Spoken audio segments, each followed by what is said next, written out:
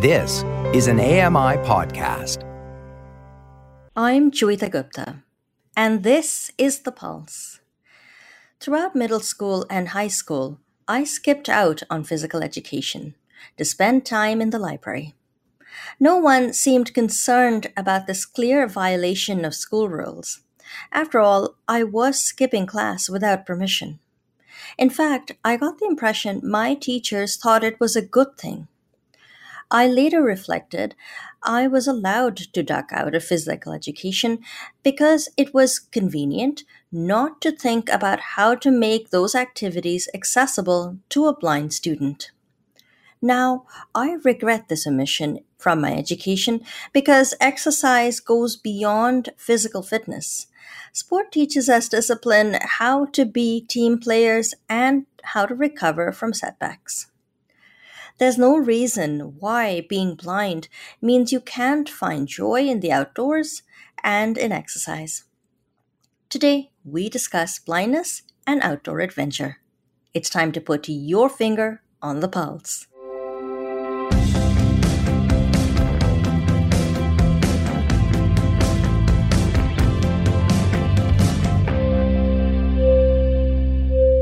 Hello and welcome to The Pulse on AMI Audio. I'm Joeita Gupta. It's really good to be with you today.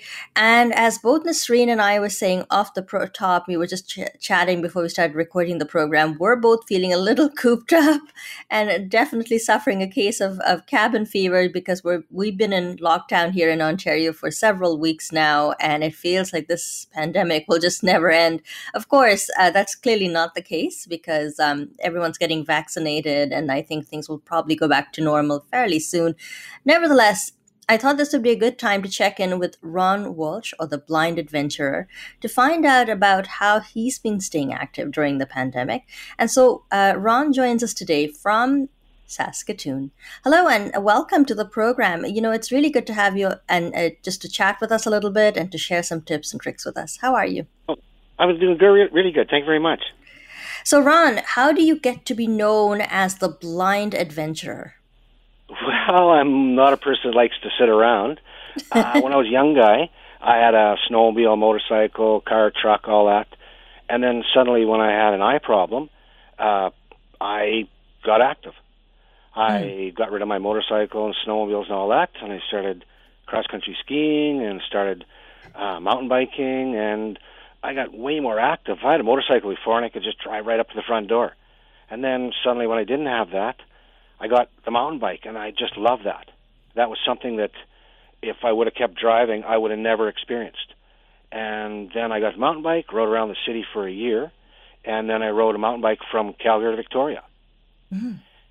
That was kind of wild, so yeah. I did that, and then years later, I did a canoe trip with the Saskatoon Canoe Club. We did a 180-kilometer canoe trip, 140 of it on the Churchill River, which it was waterfalls and I don't know how many sets of rapids, but I'm probably one of the only blind people who've ever done that.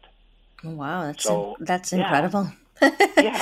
But tell me a little. So you've been doing all this great adventure, all these wonderful adventurous things, the hiking, the canoeing. Why? I mean, what is it about the outdoors that attracts you? Or is there more than just, a passion for the outdoors?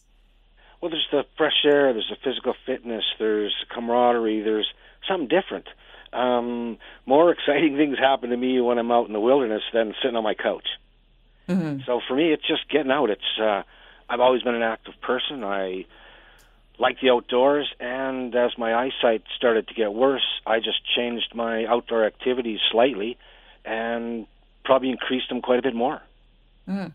I'm going to circle back to this point about increasing your activity after losing some of your vision. But one of the things I've noticed, because I've done a bit of tandem cycling, I've gone on hikes and with sighted guides. One of the things that's unavoidable if you're blind and you're outdoors is you do need to put your faith in a sighted guide. And, that's fine. No one's saying that the sighted guides don't have the best intentions.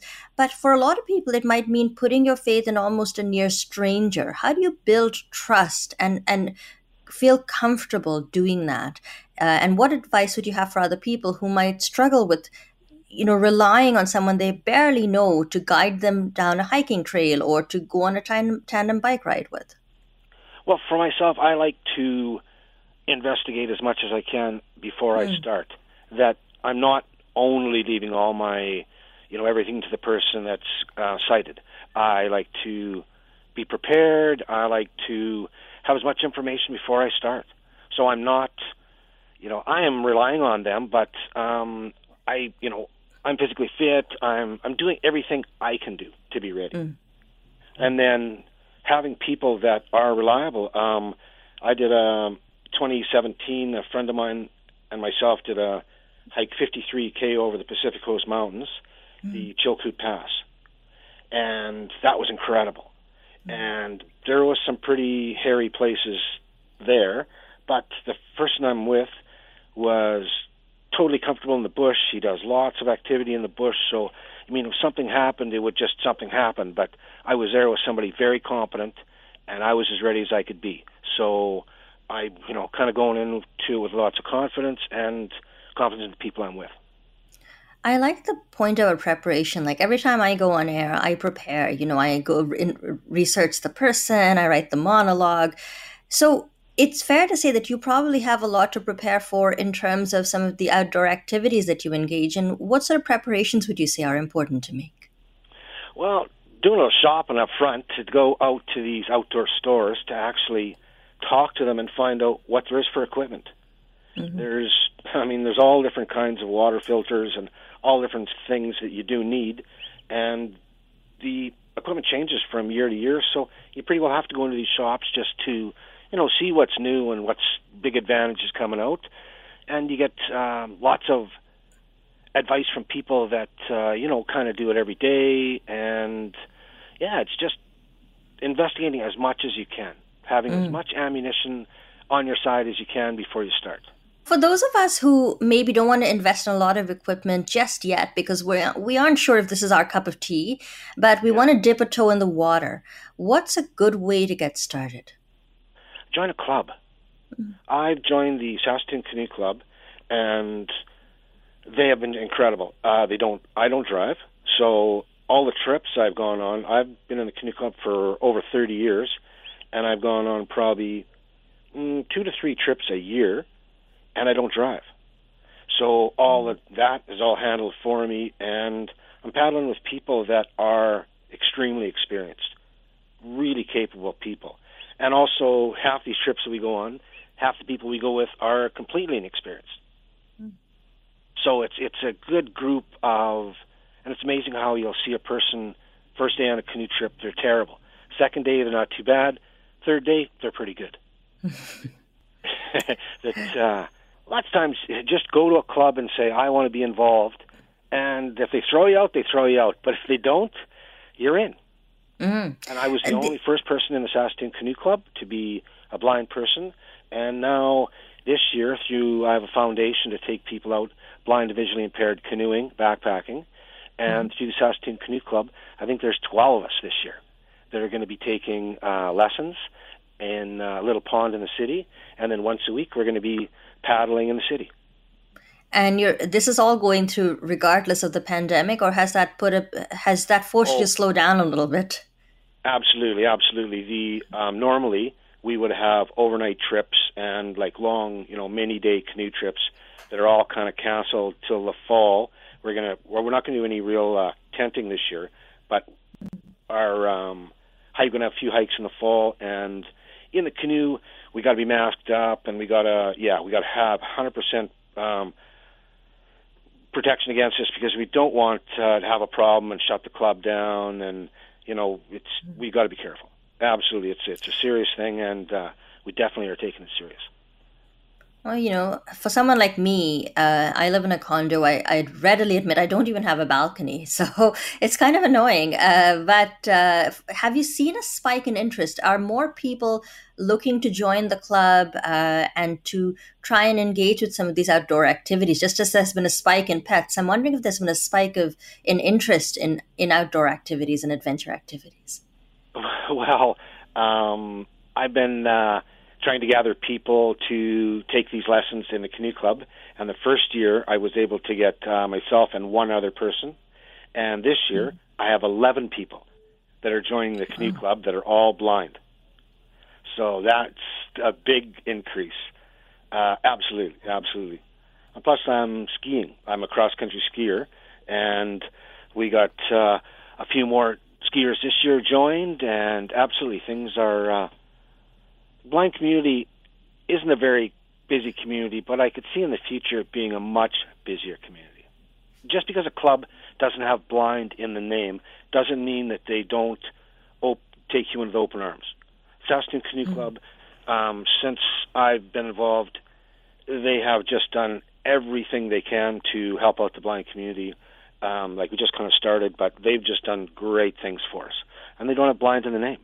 If you want to join a club, walk in and sit down and say, can you accommodate me? How can we do this? And the worst that can happen is they can throw you out. Well, hopefully they won't do that. No. Listen, you mentioned a number of times how much fun you've had canoeing. Tell us a couple of stories. Tell us a couple of times that something interesting happened to you while you were out in the canoe. Any stories you'd like to share with us? Well, I did a canoe trip with the Saskatoon Canoe Club. Like I said, we did 180 kilometers, 140 of it on the Churchill River. And the section we did on the Churchill River was extremely crazy and scary. And we paddled 40K upstream to get onto the Churchill River. And then the first thing we encountered coming downstream on the Churchill River was Kettle Falls. That's about a 5-meter drop, and you have portage just before that. So the pull out to take the boat out of the water. Okay, how far away are the falls? About 60 feet. Wow. Not very far, like right there. So if we do a little bobble or a mistake, we got a problem. So it gets your attention right away.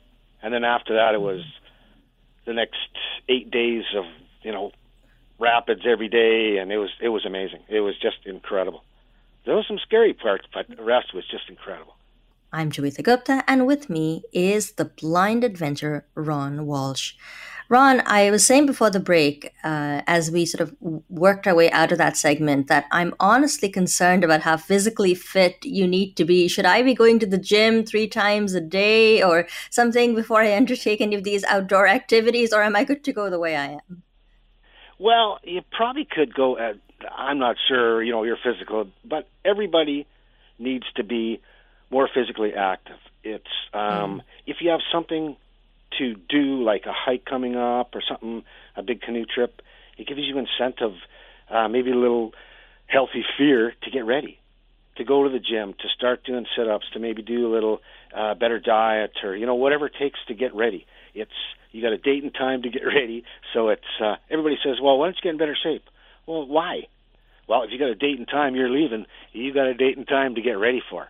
So it gives you a reason to get in shape. Have you done a lot of camping? I know that's an outdoor activity that a lot of people enjoy, and one that is quite popular through the summer and the fall. Is that something that you enjoy as well? I do a lot of camping. I think I have about 292 days that I've slept in either a tent or a building without heat, below freezing.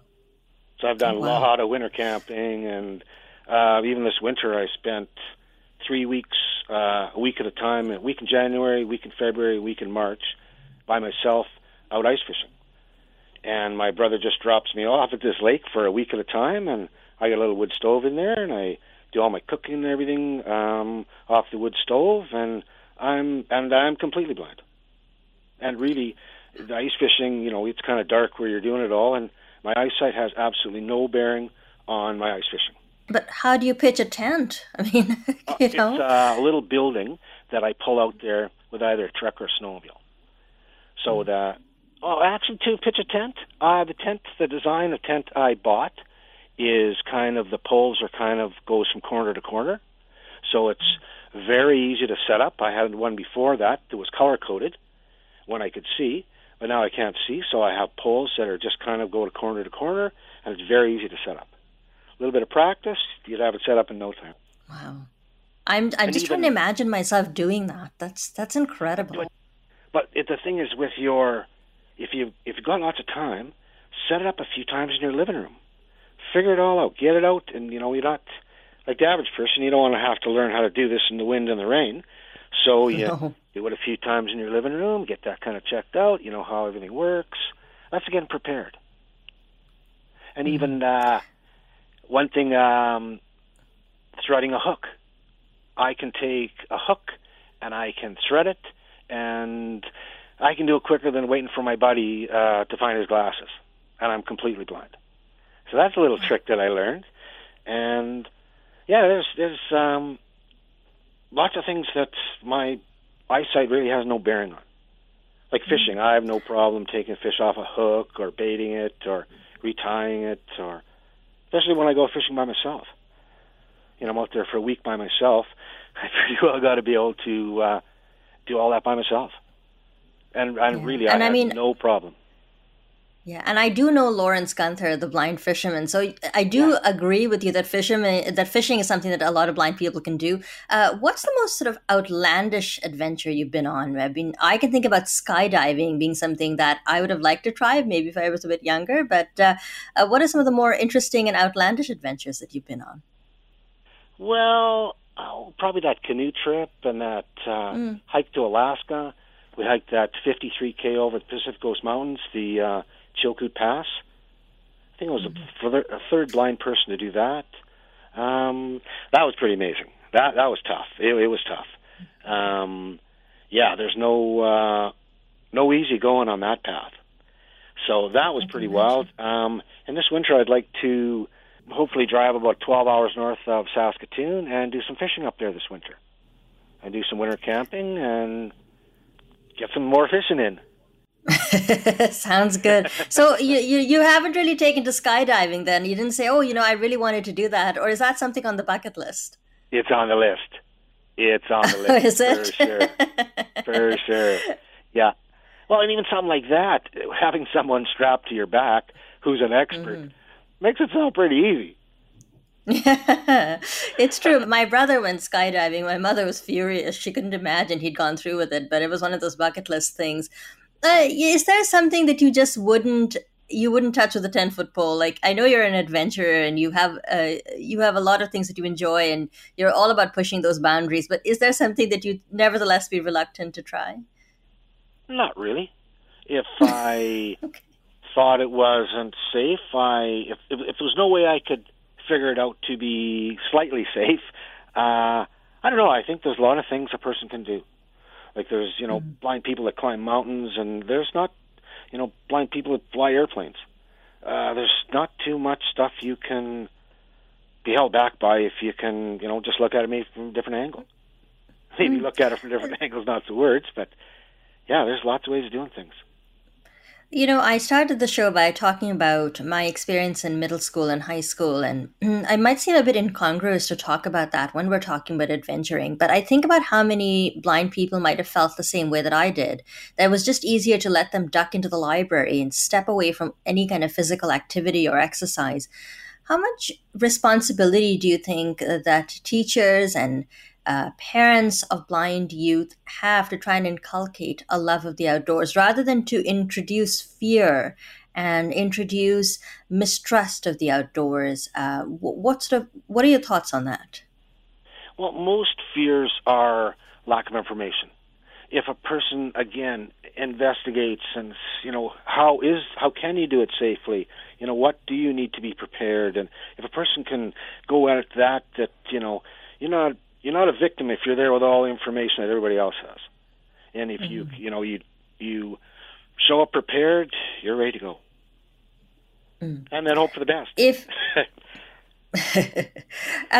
Do you think that there is a need to sort of provide more coverage for blind sports and activities? I know the Paralympics get a lot of coverage now compared to, say, 10 years ago.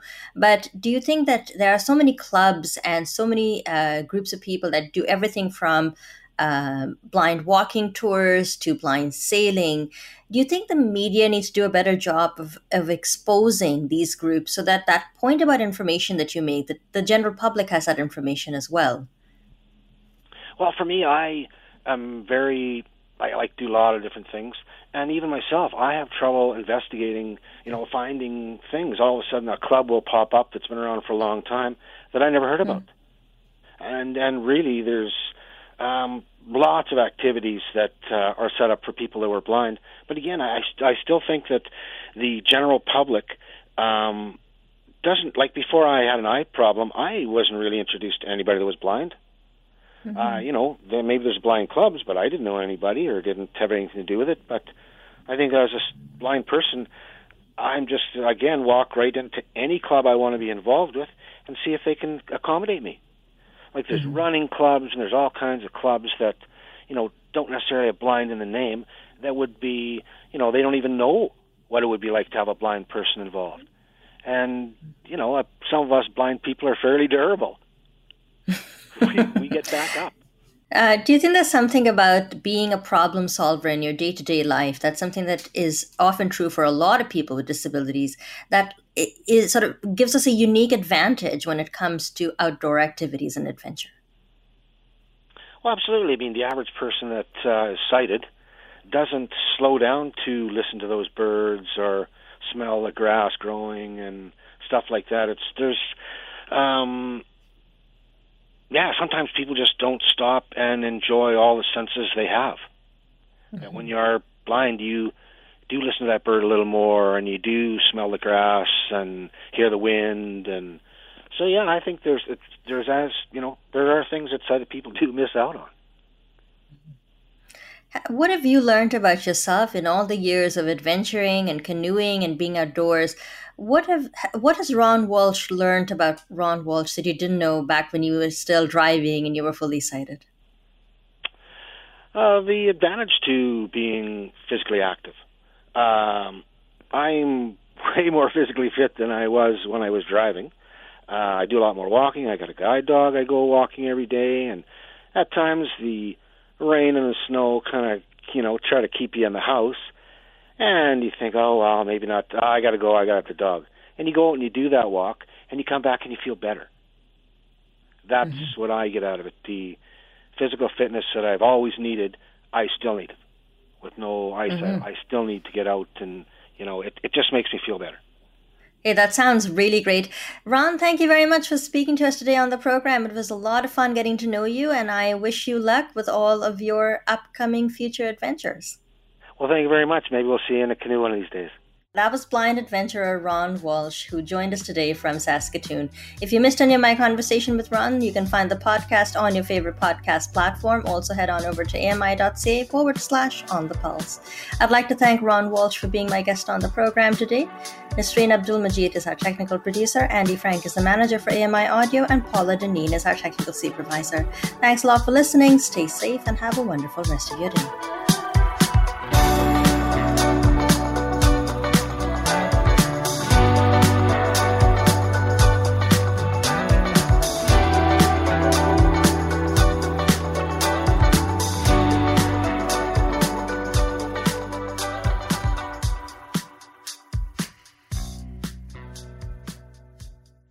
This was an AMI podcast. For more accessible media, visit ami.ca.